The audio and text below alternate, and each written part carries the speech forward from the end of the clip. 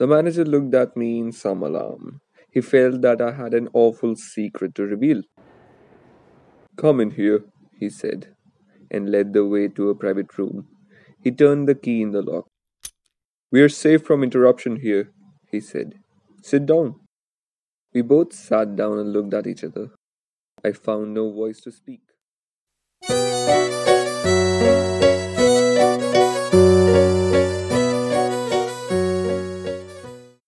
Hello and welcome to the fifth episode of Whims and Fancies. Today we have a humorous narrative, My Financial Career by Stephen Leacock. He was the best known humorist of his times. The story is one of the most notable works by him and will amuse you by exposing the narrator's tension and stupid actions inside the bank. There is much fun and laughter when the narrator makes a clown of himself through his words and behavior.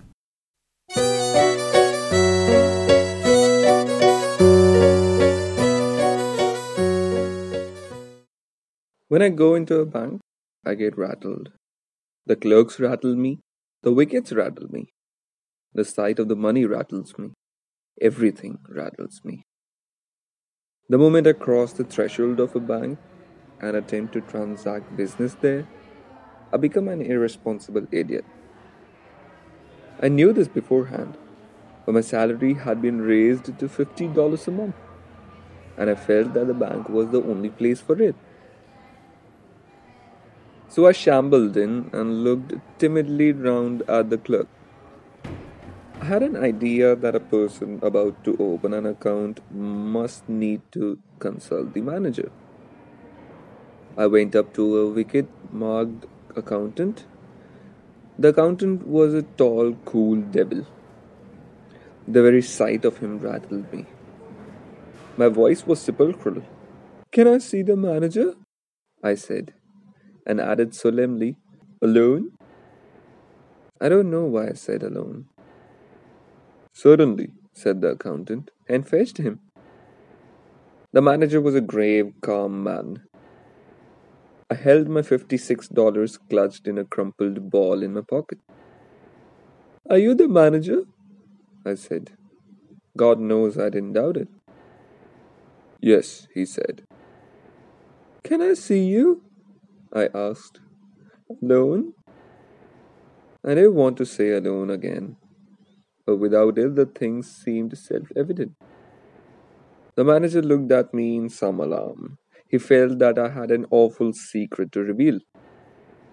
Come in here, he said, and led the way to a private room. He turned the key in the lock. We are safe from interruption here, he said. Sit down. We both sat down and looked at each other. I found no voice to speak. You are one of Pinkerton's men, I suppose, he said. He had gathered from a mysterious manner that I was a detective. I knew what he was thinking, and it made me worse. No, not from Pinkerton's, I said, seeming to imply that I came from a rival agency. To tell the truth, I went on, as if I had been prompted to lie about it. I'm not a detective at all. I've come to open an account. I intend to keep all my money in this bank. The manager looked relieved but still serious. He concluded now that I was a son of Baron Rothschild or a young Gould. A large account, I suppose? He said. Fairly large, I whispered. I propose to deposit $56 now and $50 a month regularly. The manager got up and opened the door. He called to the accountant. Mr. Montgomery, he said, unkindly loud. This gentleman is opening an account. He will deposit $56. Good morning. I rose. A big iron door stood open at the side of the room. Good morning, I said, and stepped into the safe. Come out, said the manager coldly, and showed me the other way. I went up to the accountant's wicket and poked the ball of money at him with a quick, convulsive movement, as if I were doing a conjuring trick. My face was ghastly pale. Here, I said. Deposit it. The tone of the words seemed to mean, let us do this painful thing while the fate is on us. He took the money and gave it to another clerk. He made me write the sum on a slip and signed my name in a book.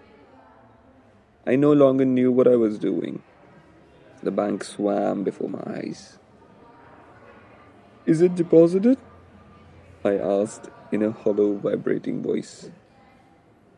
It is, said the accountant. Then I want to draw a check.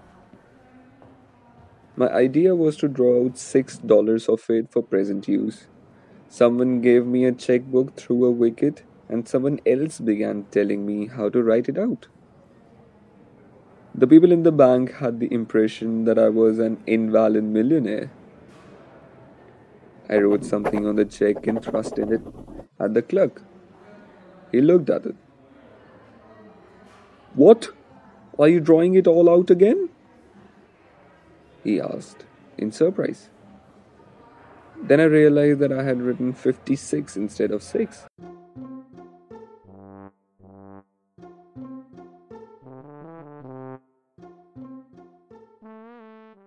I was too far gone to reason now.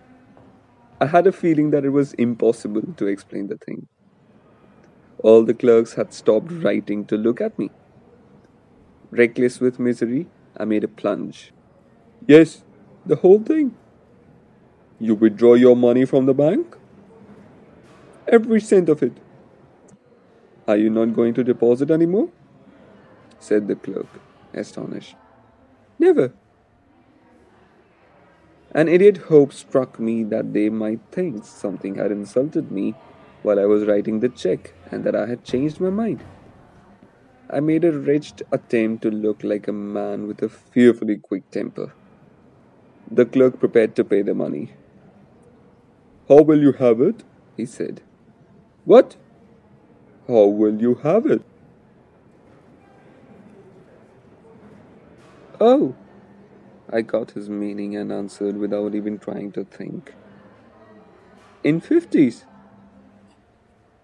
He gave me a $50 bill. And the 6? He asked dryly. In 6s, I said. He gave it to me and I rushed out. As the big door swung behind me, I got the echo of a roar of laughter that went up to the ceiling of the bank. Since then, I bank no more. I keep my money in cash in my trousers pocket and my savings in silver dollars in a sock.